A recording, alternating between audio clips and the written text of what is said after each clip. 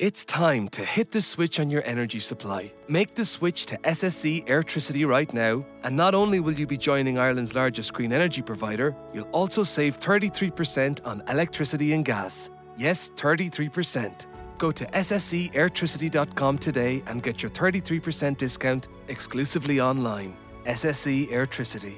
This is Generation Green. EAB €2,168.23. Offer online only from the 10th of the 1st, 22. Rates valid from the 1st of the 5th, 22. Subject to change. 1 year standard unit rate for new home gas and electricity customers and direct debit and e-bill. For details of EAB, T's and C's, rates, exit fees, standing charge and green energy claims, see ssceairtricity.com. Between the Lines with Andrea Gilligan. This is News Talk. You're very welcome along to News Talk's Between the Lines programme with myself, Andrea Gilligan, where we'll be taking a closer look at some of the main stories and issues of interest. My thanks to everyone who got in contact about last week's programme, looking at the impact of COVID-19, the coronavirus, on children and teenagers. You can still listen back to the podcast on our website at newstalk.com or on the Go Loud app. And as always, you can get in touch with us today by emailing betweenthelines@newstalk.com or on Twitter at myself at Andrea Gilligan.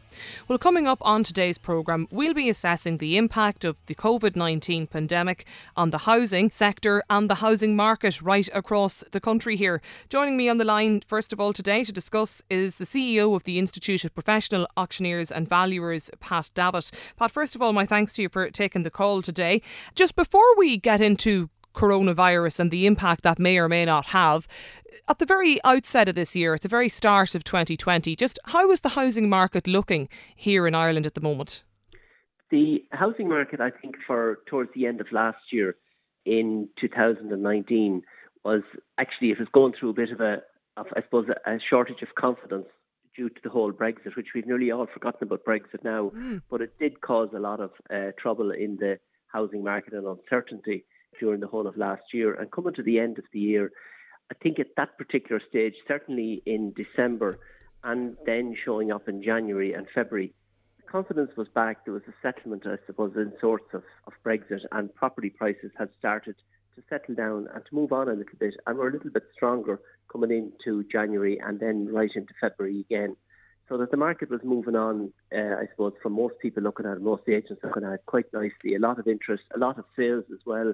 A lot of new properties were moving on, and everything looked to be, or seemed to be, rosy in the garden. So that would have been at the latter end of 2019 and at the early start of 2020. Is it too early at this stage, Pat, to assess what impact COVID-19 crisis may have had on the housing sector here? It's certainly too early because there are very little sales and very little comparables. I suppose that the market runs in two different ways. It runs with valuation and then it runs with actual sales. And I know there's a lot of talk about valuation at the moment and the valuation of property and how agents are valuing property. And the only way a valuer can value property is on comparables. And the comparables that agents have are the comparables of sales that have taken place to date. You can't go in and value the market into the future. You can't do that. And you can't take an arbitrary figure off a valuation because you feel that something is going to happen. That's not the way a valuation is done. So that it leaves you in a situation with valuers that they can only value the market as it is. And then with sales, obviously, when you put properties on the market, then you have to decide on, I suppose, is the price as strong as it was or is it not as strong as it was? Now, what seems to be from a lot of agents throughout the country at the moment is that properties that they're putting on the market at the moment, any of them that are using and are putting new properties on the market, they're putting properties on the market at the same price as were prior to COVID. So that they're not changing the prices at the moment. Obviously, the market will dictate that as time moves on as to where we are with it and where what's going to happen. But certainly at the moment, it looks like the property prices as we know them aren't changing or haven't changed at the moment. And is that countrywide, Pat? It's all the same? Yeah, it looks to be countrywide and even stronger throughout the country, I think, than it is probably even in the city. Like, a lot of properties, I suppose, are when you go to the country, a lot of properties are one-off, and so that the same isn't. There's not going to be a lot of them. So that if somebody wants to buy a property in a particular area or place, you're not going to get another one. Like it's not. This isn't like when we came out of 2007, and we found that we had 300,000 properties too many. This isn't going to happen in this particular situation. We're not going to find as well that, banks have been giving out 100% mortgages, which isn't going to be the case this time. And for inflated prices of property, a lot of the property at the moment, and you haven't even caught up to where they were in 2006 and early 2007. A lot of properties in the country are still 40% behind that. So there's still a lot of value there, even in the property prices as it is. So whether that will change or whether it won't change, I suppose, is anybody's guess. Mm-hmm. But I would imagine that just the basic economics of supply and demand, and especially in somewhere like in Dublin and the greater Dublin area, we've a lot of people looking for too few properties. So is it unreasonable to expect that the price of a house, we'll say as currently as it stands or stood back in January of 2020, that's going to drop significantly now as a result of this crisis? I personally can't see, and I don't believe properties are going to drop a lot. I can't see it. I don't see any reason why they will. Now, I know many people will say, of course, you'd say that because you're in the property business, but that may well be the case. But at the end of the day, if you look at it, and the reasons why you would think property prices would fall they're not there at the moment. Supply and demand is what it's all about. There were 50,000 or 52,000, I think, sales last year recorded on the property price register. There are about 10,000 for the first 2 months of the year. So there's 40,000 sales. If we were to be the same as last year, we need 40,000 more sales. I know people are talking about, a lot of people when they go back to work, maybe their jobs aren't going to be there, etc., etc. As if every job that we're talking about people aren't going to be able to go back to work. Of course they are going to be able to go back to work. And I know that at the moment we're talking about, and banks really are sort of talking about people who are in the civil service are the ideal people to buy properties, etc., because of different conditions that they want to put into mortgage approvals and everything.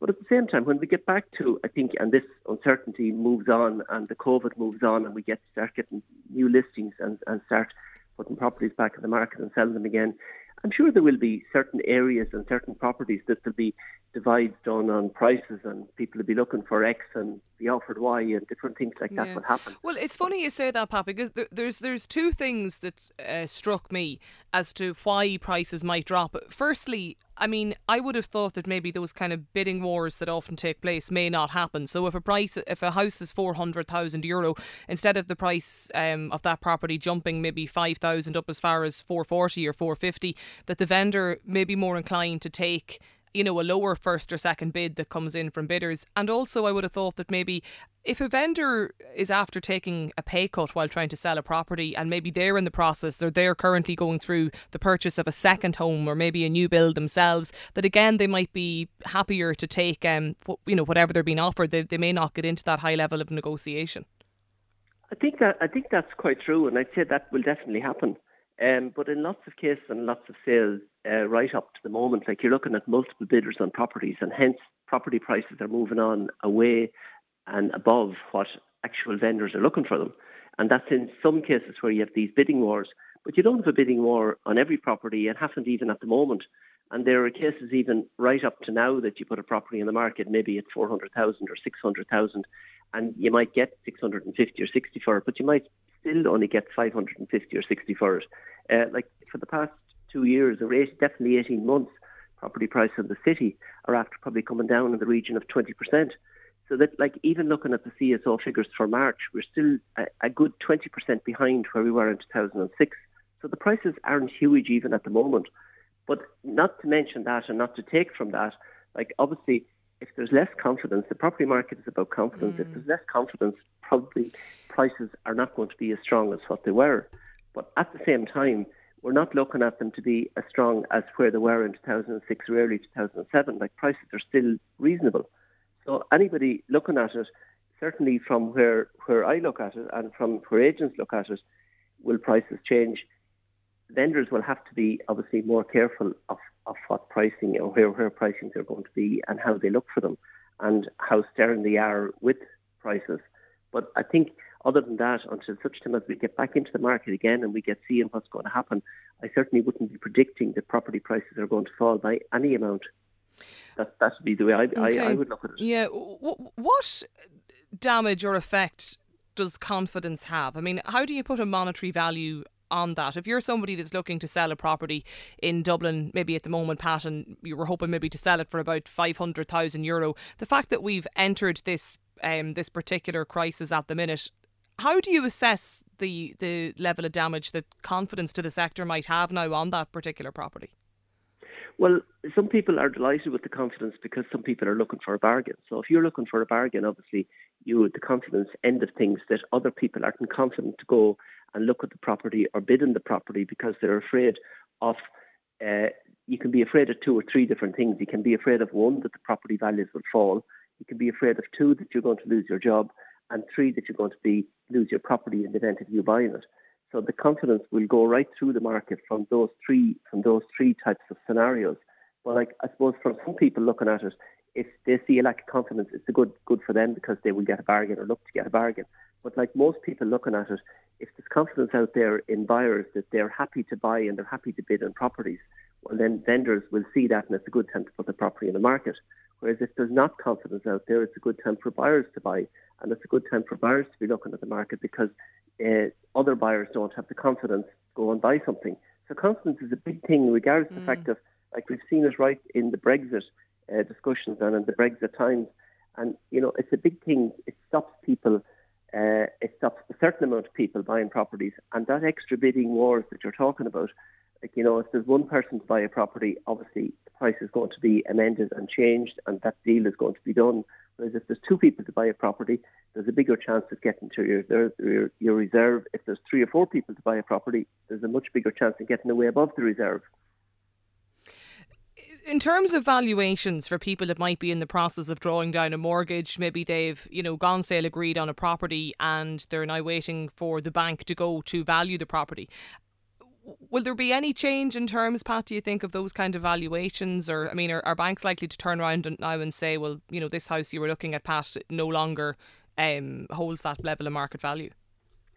Well, this is a big thing at the moment with valuers, and there's a lot of talk about this at the moment. But basically, IPAV runs the Blue Book valuation scheme in Ireland. We have about 460 valuers, and valuers can only value on comparables they have at the moment. A valuer can't go out and devalue a property at the moment because they're looking at the future and thinking that the property value might fall. They're valuing on the market value on today's date. So they can only value on today's date and they can only use comparables that they have. So they can't actually go and change the value of a property. Okay. It's not possible for them to do. But when the valuation goes back to the bank then can say, like valuers are putting disclaimers on their valuations at the moment and noting to banks that we're in this COVID and there's not as many transactions happening, there's not as many sales, there's not as many purchasers, and that you should revalue this property maybe in 6 to 9 months' time, and most valuers are doing this. But when the valuation goes back to the bank, then the bank can look at the valuation and they can say, well, this value is the same as it was 4 months ago, or 3 months ago, or 2 months ago.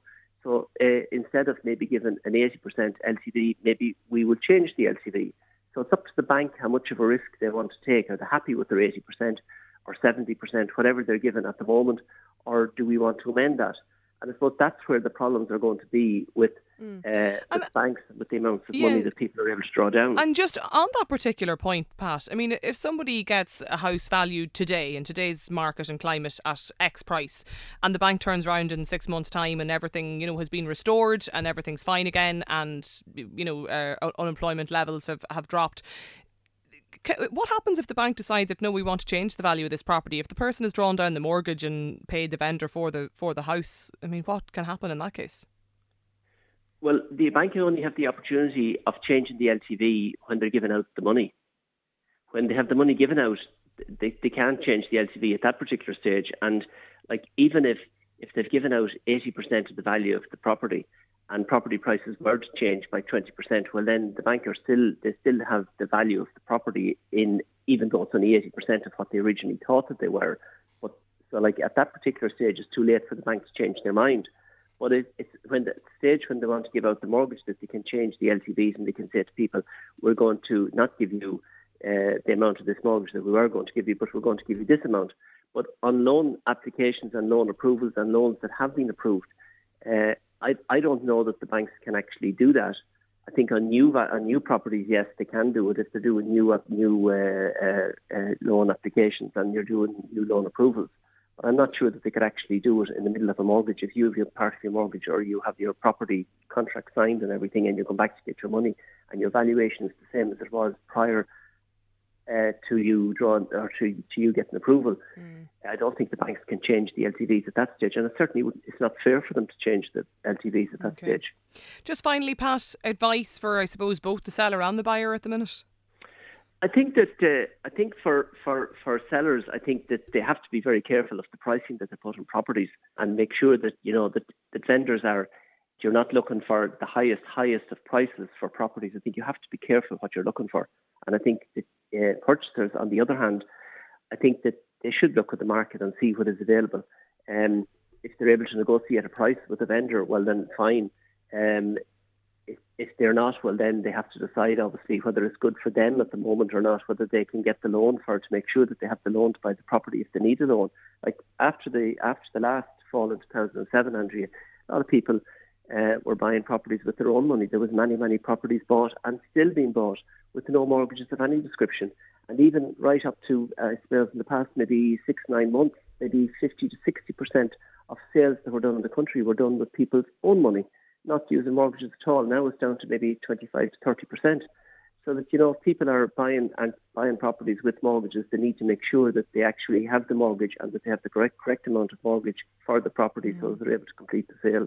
Okay, CEO of the Institute of Professional Auctioneers and Valuers, Pat Davitt, my thanks to you for joining us on the programme today. You're listening to News Talks Between the Lines show. We'll be back with more on this issue in just a moment.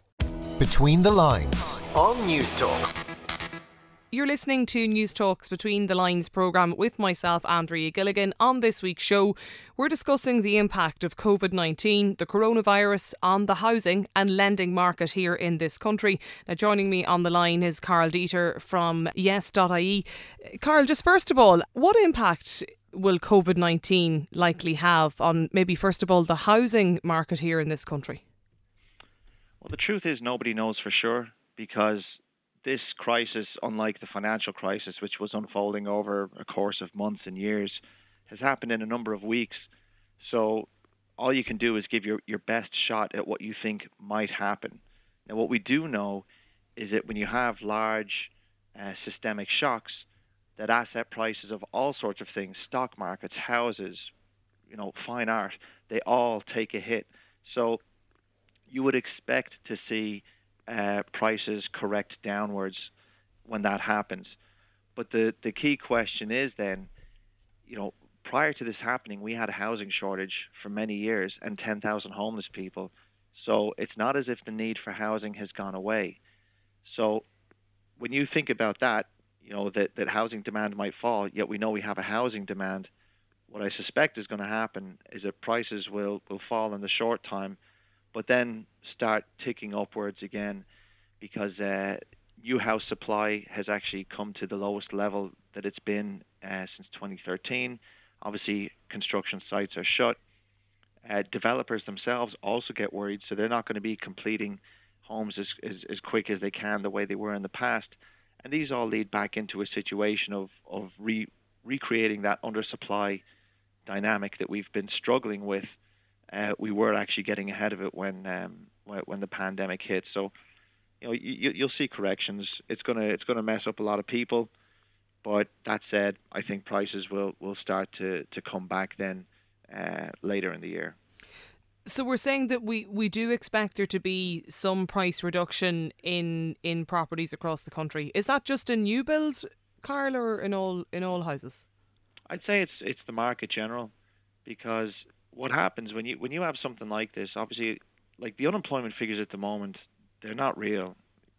Like a lot of people who aren't working, they're not what you would traditionally call unemployed. But the return to work piece is the bit that's going to be tricky, because there will be jobs that won't be taking people back. So you'll see the spike in unemployment. You'll see a reduction in consumer sentiment. But the economy we had, it's not like we had a mad imbalanced economy the way we did during the Great Recession, where we had a credit bubble, way too many houses, all these things going wrong, and huge overspending in public expenditure versus our tax take. That's not the way it is this time. So the ingredients are there for a good economy, but convincing people that they are is going to take a bit of work. And there's going to be certain sectors that will struggle to come back. Pubs, any social venues, sporting events, things that employ thousands of people. And because of that, you'll have kind of reduced income in the economy. People might still be quite worried. They might be kind of hoarding what money they do have. So we need to loosen things up again so people feel confident to go back to living their lives in a normal way. And that takes a bit of time. And again, I think that the housing market will replicate that as the economy starts to recover, as will the housing market. So what would your advice be, Carl, to people that are maybe in the process, maybe they've just been mortgage approved, they've got their loan approval, maybe they have their sights on a property, maybe even with bids in, gone sale agreed, that kind of thing. What's your advice to people in that situation at the minute? Well, you have to understand a couple of things. If you've made an offer on a property, gone sale agreed and signed a contract, you're locked in now. There's nothing you can do. If you haven't, just bear in mind what your negotiation strategy is, because some people are saying, look, if prices fall a little bit, that's still the house that I want to live in for the rest of my life. And when you look at a mortgage over 30 years, paying 10,000 difference in it, it's working out roughly €40 a month. If the person says, well, if you lower your offer, I'm not selling to you, I'll simply hold off, you might miss out on a place that really was the house that you want. Equally said, though, it might make sense to turn around and say, look, things have changed. I'm lowering my offer. And that's called gazundering. There's gazumping, where someone else comes in and knocks out your bid with a higher bid, and gazundering is where you lower your offer. And that was a word that I haven't heard since, probably 9 years anyway, when the market was still falling. It's not unreasonable to expect some of this kind of thing to be happening. That said, it's also incumbent on sellers to realize the trees don't grow to the sky. Property prices don't just go up and never go down. So they've got to be willing to accept that part of the reality. Now, strangely enough, when you look at it over the whole country, you'll see the CSO or other people say prices rise, prices fell. That's all based on these individual little pitched battles of bids, rejections, and stuff that's going on a house-by-house basis. So you might find some people will do really well out of it. Some sellers might get the price they wanted. Some sellers might, lose way more than they thought they would. Some buyers might end up paying more than they thought they would. And some might go out and say, yeah, I snagged the best deal I could have hoped for. But it's not the best deal for everyone. And that's why it's always a kind of an individualized thing. And, I mean, is it a case, Carl, that I suppose should those that are maybe in the process of selling the property, should they nearly expect that this is likely to happen, that the potential buyer or bidder is going to be asking for a reduction during this time? Well, I would just say that in the course of human events, a mature take on any situation requires that you look at it and understand what the expectations and risks might be. And in a situation like this, if someone came back and lowered their offer, would that be out of the blue? I would hope people aren't so naive as to think that that's not going to happen. It might be very frustrating. You might have a seller who can hold off and says, well, you know what, then I won't sell. Half the houses in this country have no mortgage. So it's not like the person is struggling even if the house was empty in many cases. Or it might be a probate sale where there's no one living there. Or, the person might just say, well, I'll just keep living here because the place I was going to get, they're not going to lower their price, and I needed that money so I could get my mortgage, and I'm stuck in a chain, so the whole thing is off. You might get other people who are like, I really need to close this deal, one way or another. I just have to accept it. There you go. It's such a chaotic thing. Like when we talk about property, we talk about it as if it's this one glossy object that you can point your finger at. It is, in fact, a world of utter chaos where every single transaction is a different set of events with different things happening, different parties involved. So it just really depends on the transaction. But buyers in general, I think, should understand that there's probably going to be value out there that you weren't expecting. There's going to be people who were kicked out of the market because prices got too high, and they're back in now. So there's also some good news. Like, we constantly talk about property being unaffordable and how people can't afford a home. There's going to be a lot of people, if prices do come down a bit, that will be able to afford a home. And to me, that's a good thing. Very high house prices actually wreck an economy. People don't ever seem to remember this. High house prices, we celebrate them, but we don't celebrate, high gas prices. We don't celebrate, massive electricity prices. So when you have something that you need in order to live, high prices aren't always a good thing. And certainly, trying to get back to some rational value and rational expectations, I don't think it'll do anyone a tap or harm. Just overall in looking at the market at the moment, Carl, I mean, have we any indication as to when things might return to normal? Well, a lot of deals have been put on ice.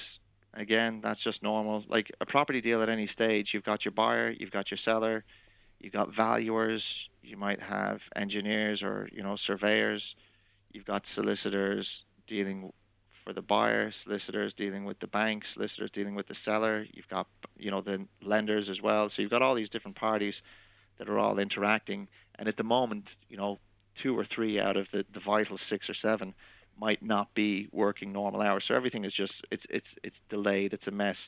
What we do know is that prices are still rising. Prices rose in the year to February, which is the most recent CSO data that came out earlier last week. And what I would sort of really the restrictive measures being announced, though. Exactly. But what you're going to see is that there's so many people locked into deals that even March and April might show, because it's only based on transactions that close. March and April might show that the prices, stay the same. We're actually not going to see the price effect until May, June, July, because that's when any new deals coming through will start to show up in the price history, if that makes sense. So there's going to be a delayed effect on that, even though the effect is real and it's here now, but the statistical knowledge of that will be delayed by several months because of how it works. And then after that, I think, like if for some reason there's some new innovation that allows better treatment of COVID-19 or something like that, a lot of our fears and concerns might evaporate pretty quickly. Short of that, though, you are going to have that reduced confidence issue.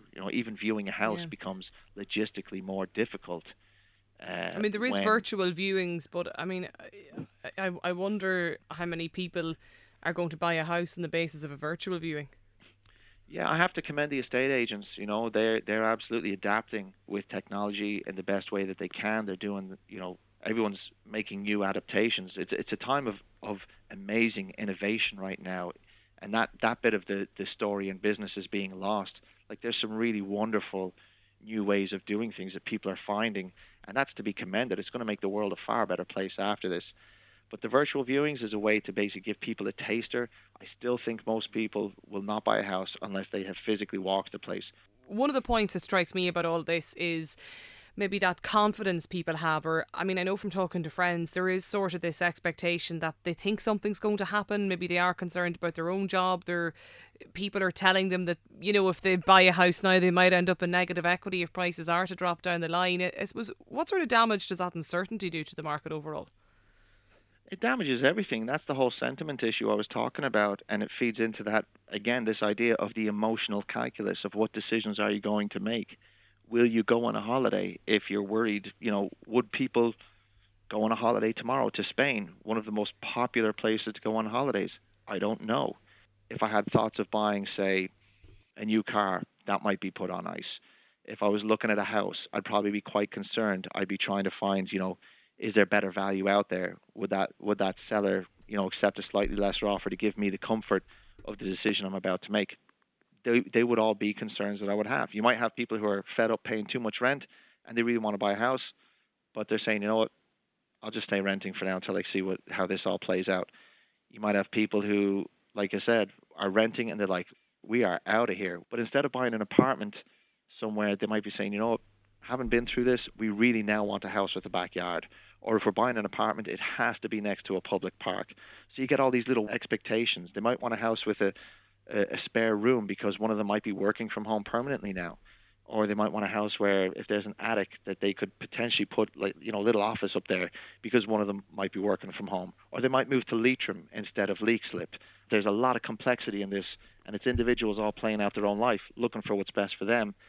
And where that ends, you can't say, but we've definitely put a big dent in the confidence of people, and that usually has a negative effect on the economy in general. Lots to consider there. Carl Dieter, we'll leave it there for the moment. My thanks to you for joining us on the programme today. Between the Lines on News Talk.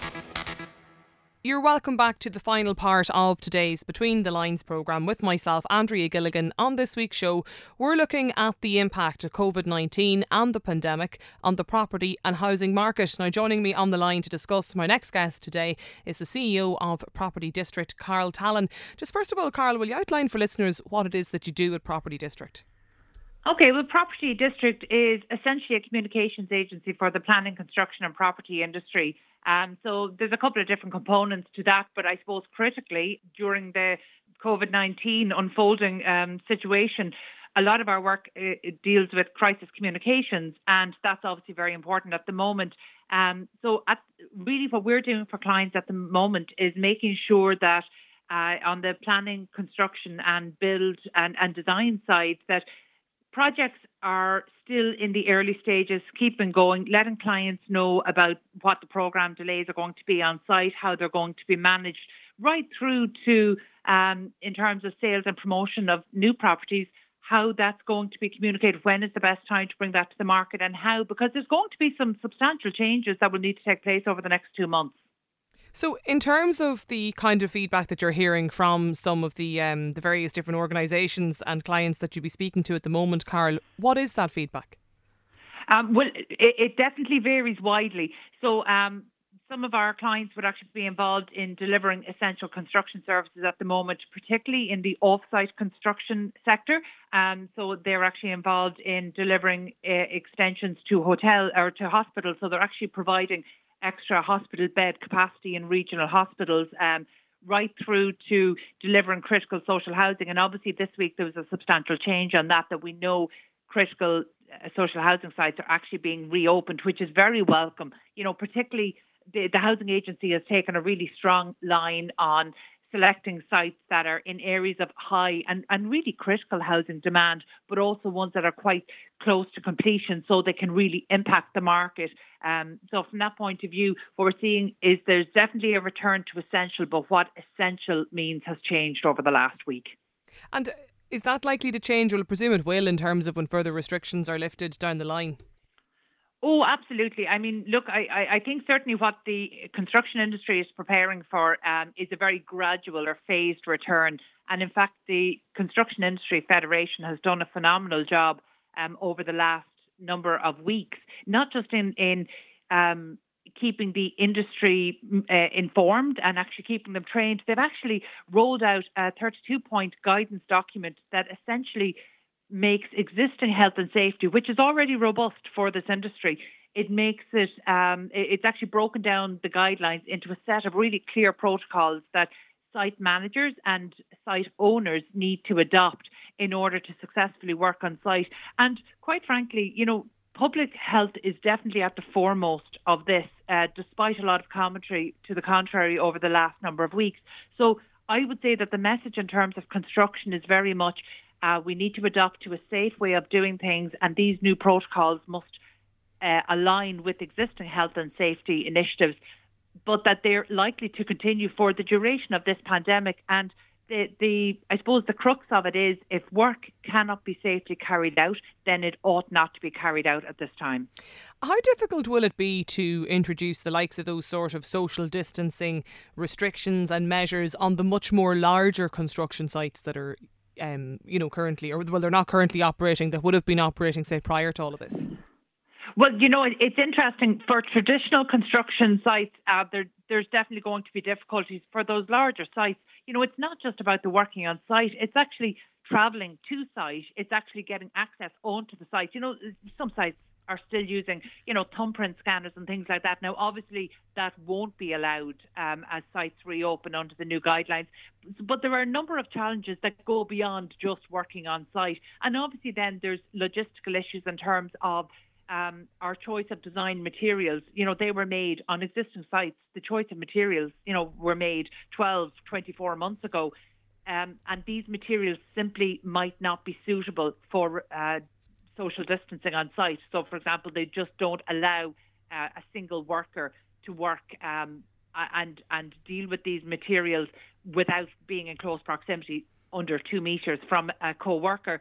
So that's one of the big issues. But I think it's really important to point out that off-site construction is a growing part of the construction industry here in Ireland. And in fact, that sector doesn't require much adaptation because the materials and units are not just in terms of panels, but the materials that are needed can be specified to respect social distancing guidelines. But the most important thing is that they don't require much adaptation. So, for example, a team of 4 can assemble an off-site construction, a prefabricated structure on site. So if you can have 4 people on site as opposed to 24, well, then we can see that actually some of these social distancing problems aren't as much of a problem in the off-site construction sector. So what I'm expecting to see is that there will be more of a focus from the traditional onto the off-site and other modern methods of construction. But the really important thing there is that, this is only speeding up a trend that was already in play in the Irish marketplace.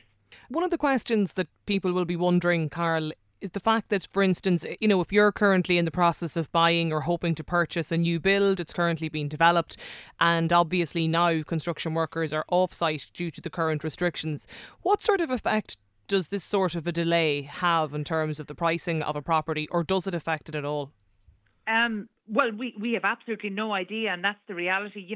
I think what we're experiencing at the moment, it is entirely unprecedented. We don't know the full extent of the economic impact, but there's another element, which is the psychological element, and how that's going to impact, how it's going to change culture and behaviour, and more importantly, whether the culture and behavioural impacts are going to be short-term or long-term. So in terms of people who've gotten their mortgages, they're genuinely in difficulty at the moment. And in fact, this is something that we've actually seen ourselves over the past week. People who were actually due to draw down mortgage funds during this time, their mortgage lenders, and by the way, I'm including here the Rebuilding Ireland Home Loan Scheme as well. In our experience, we're seeing that lenders are requesting a letter to see what the employment position is, and where somebody's employment position has changed, even if it's temporarily, because we don't know how temporarily it's going to be. This is having an impact, and we actually don't know how that is going to play out. We don't know from a contract point of view how that's going to be resolved. So obviously we don't want to have a position where people have signed contracts, maybe signed contracts in February or early March, and now they're a week before they're due to draw down their mortgage funding, that there's uncertainty there, and there's even the possibility that their contract deposit is going to be at risk. Obviously we need to provide for this. So I think the Irish government have been they've been very responsive, and they've taken a really decisive approach, which we needed. But there's still a lot of uncertainty for people, who fall, the minority of people, but who fall into this category of they'd already signed the contract, they were due to draw down, now what happens? And it's a difficult situation, because obviously the expectation is there that their job will resume, but depending on what industry they are in, that could be 3 months, it could be 6 months, it could be 12 months, or it might not happen in the foreseeable future.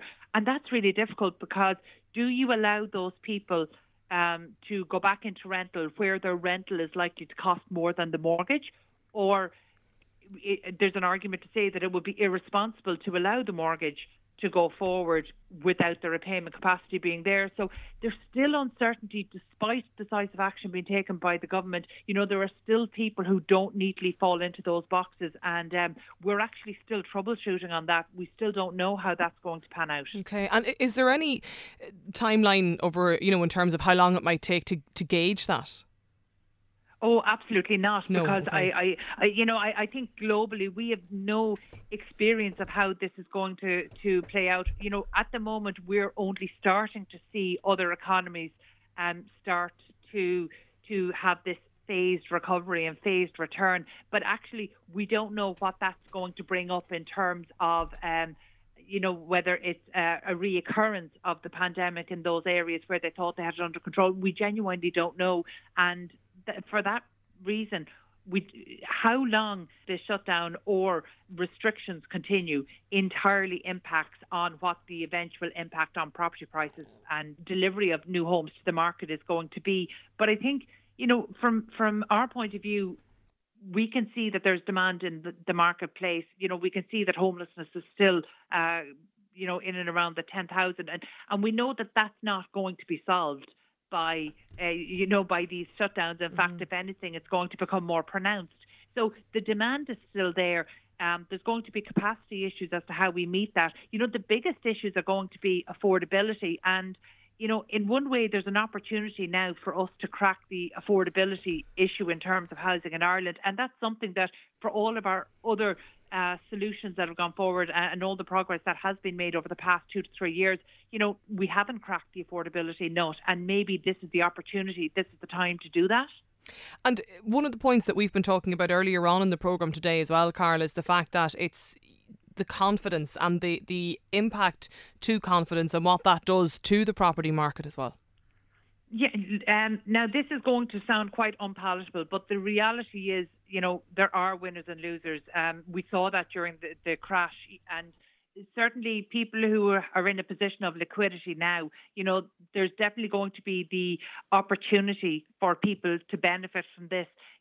Confidence tends to be a shorter term than people realise. And in fact, one of the things we see is that people, once people see a return to some form of normality, then they will, in fact, probably now more than ever, want to secure their living situation, particularly if they're in rented accommodation. They won't want to be as vulnerable again, that they'll want to be in their own home.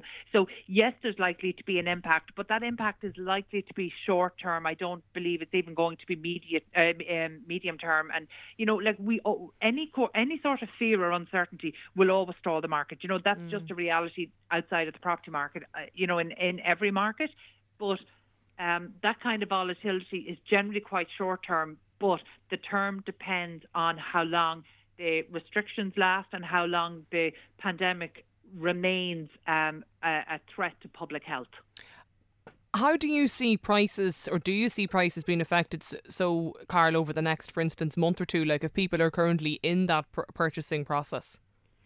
Well, I think we know that there are some sales happening, some transactions happening, and that's fair enough. But frankly, those sales that had sale agreed, that already had their, maybe the bank surveys done, they're going to run out quite quickly. In terms of the second-hand market, there's very little activity. Yes, there are isolated cases of people buying remotely, but, the reality is we have the technology in place, but cultural shift hasn't been made to people buying entirely online.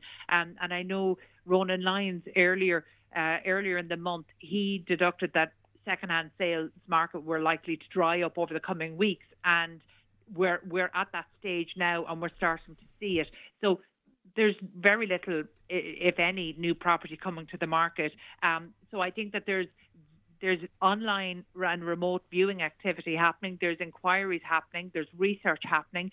But the only transactions that are happening are ones that were in process prior to the shutdown. And while there will be some isolated examples, I think the culture shift hasn't been made for a flow of transactions to happen remotely at this time. Yeah, so you're saying that what's likely to continue is perhaps maybe a one-off or a new build development, but the second-hand purchase is likely to stall at the moment. About a month or 6 weeks ago, we found out that conveyancing solicitors were actually telling buyers who hadn't yet signed contracts, maybe who'd paid their booking deposit but hadn't yet signed contracts, to hold off. And I don't think we can criticise that advice, because yes, those transactions could, in theory, have proceeded. But given the market uncertainty, it's probably wise that they don't. But again, this depends on the individual circumstances. But the general advice that has been given by conveyancing solicitors to home buyers during this time is to hold back if they haven't already signed contracts. Why is that, Carl? I mean, if somebody has a deposit paid but they haven't got as far as signing the actual contract yet, maybe they're in the process of getting a valuation carried out or a survey, is it that there's an expectation the price might fall, or is it to see if there is? Yeah, no, it's definitely that there is an expectation that in the short term But it will be very short term that the prices drop. And by the way, that's not guaranteed that will happen, because we can see that because of construction sites being shut down, because of development activity being shut down, because of estate agency activity being shut down, that actually there's going to be a much reduced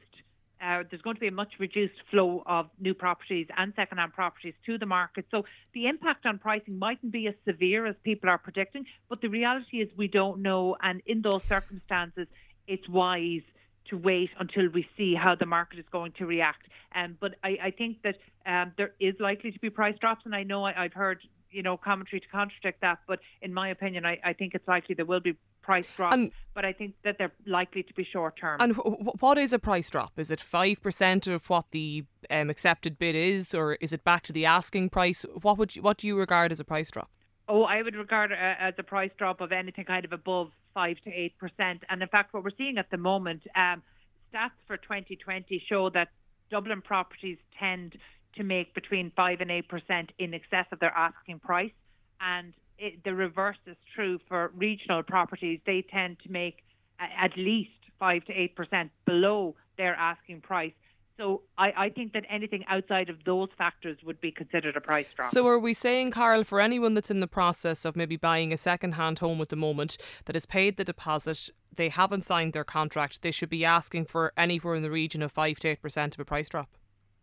It genuine. I really don't like giving out stock answers like that, because it absolutely depends on the individual circumstances. Because actually, there's going to be some people who would be much better off to go ahead and close their deals now, because actually, if their mortgage is lined up and still available to them, that might change in 3 or 6 months' time. Also, we've got a situation where if people are going to be paying rent during that period, that's likely to be more than the mortgage, because we're seeing that as a national trend now, which is outrageous. And that's why I think that this is the opportunity for a price correction that actually addresses affordability issues. But I'm not confident that will happen, purely because all of real estate, all of the property industry is dependent on buying, selling or leasing or transacting a property that has been delivered to the market. But in terms of delivering new stock to the market, that's where it comes down to the planning and construction. And while the planning process in Ireland has been kept functioning to a point, it cannot proceed with public consultation elements. So there's naturally going to be a lag on projects, despite all of the industry's best effort. In terms of construction, we know that there's been sites shut down for anywhere between now 4 to 6 weeks, depending on the projects. But also, because of implementing new social distancing guidelines on site, which are very necessary, there's going to be a knock-on effect. And one of the figures we've seen in the through Irish research is that these impacts in terms of delays and loss of productivity on site, the loss of productivity on site can be anywhere upwards of 30%. That's huge in terms of the outputs that we're going to see in the marketplace for 2020. So, all of these factors, they all are components that make up the full picture. Carl Tallon, CEO of the Property District, my thanks to you for joining us here on the programme today. I'm afraid that's all we have time for. If you've missed any of the programme, you can download the podcast on our website or on the Go Loud app. My thanks to the production team, Simon Keane and Stephen Jordan. I'll be back again with Breakfast Briefing on Monday morning from 6 and with Between the Lines this time next week. But from me, Andrea Gilligan, have a good day.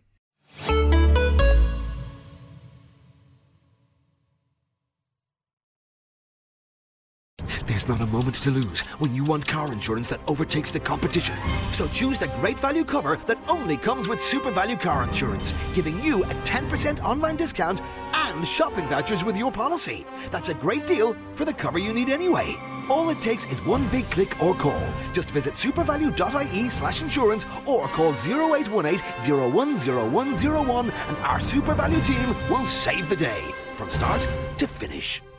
Terms and conditions apply. Vouchers include two €10 off €40 spend. This car insurance is underwritten by AXA Insurance DAC. Super Value Financial Services DAC, trading as Super Value Insurance, is regulated by the Central Bank of Ireland.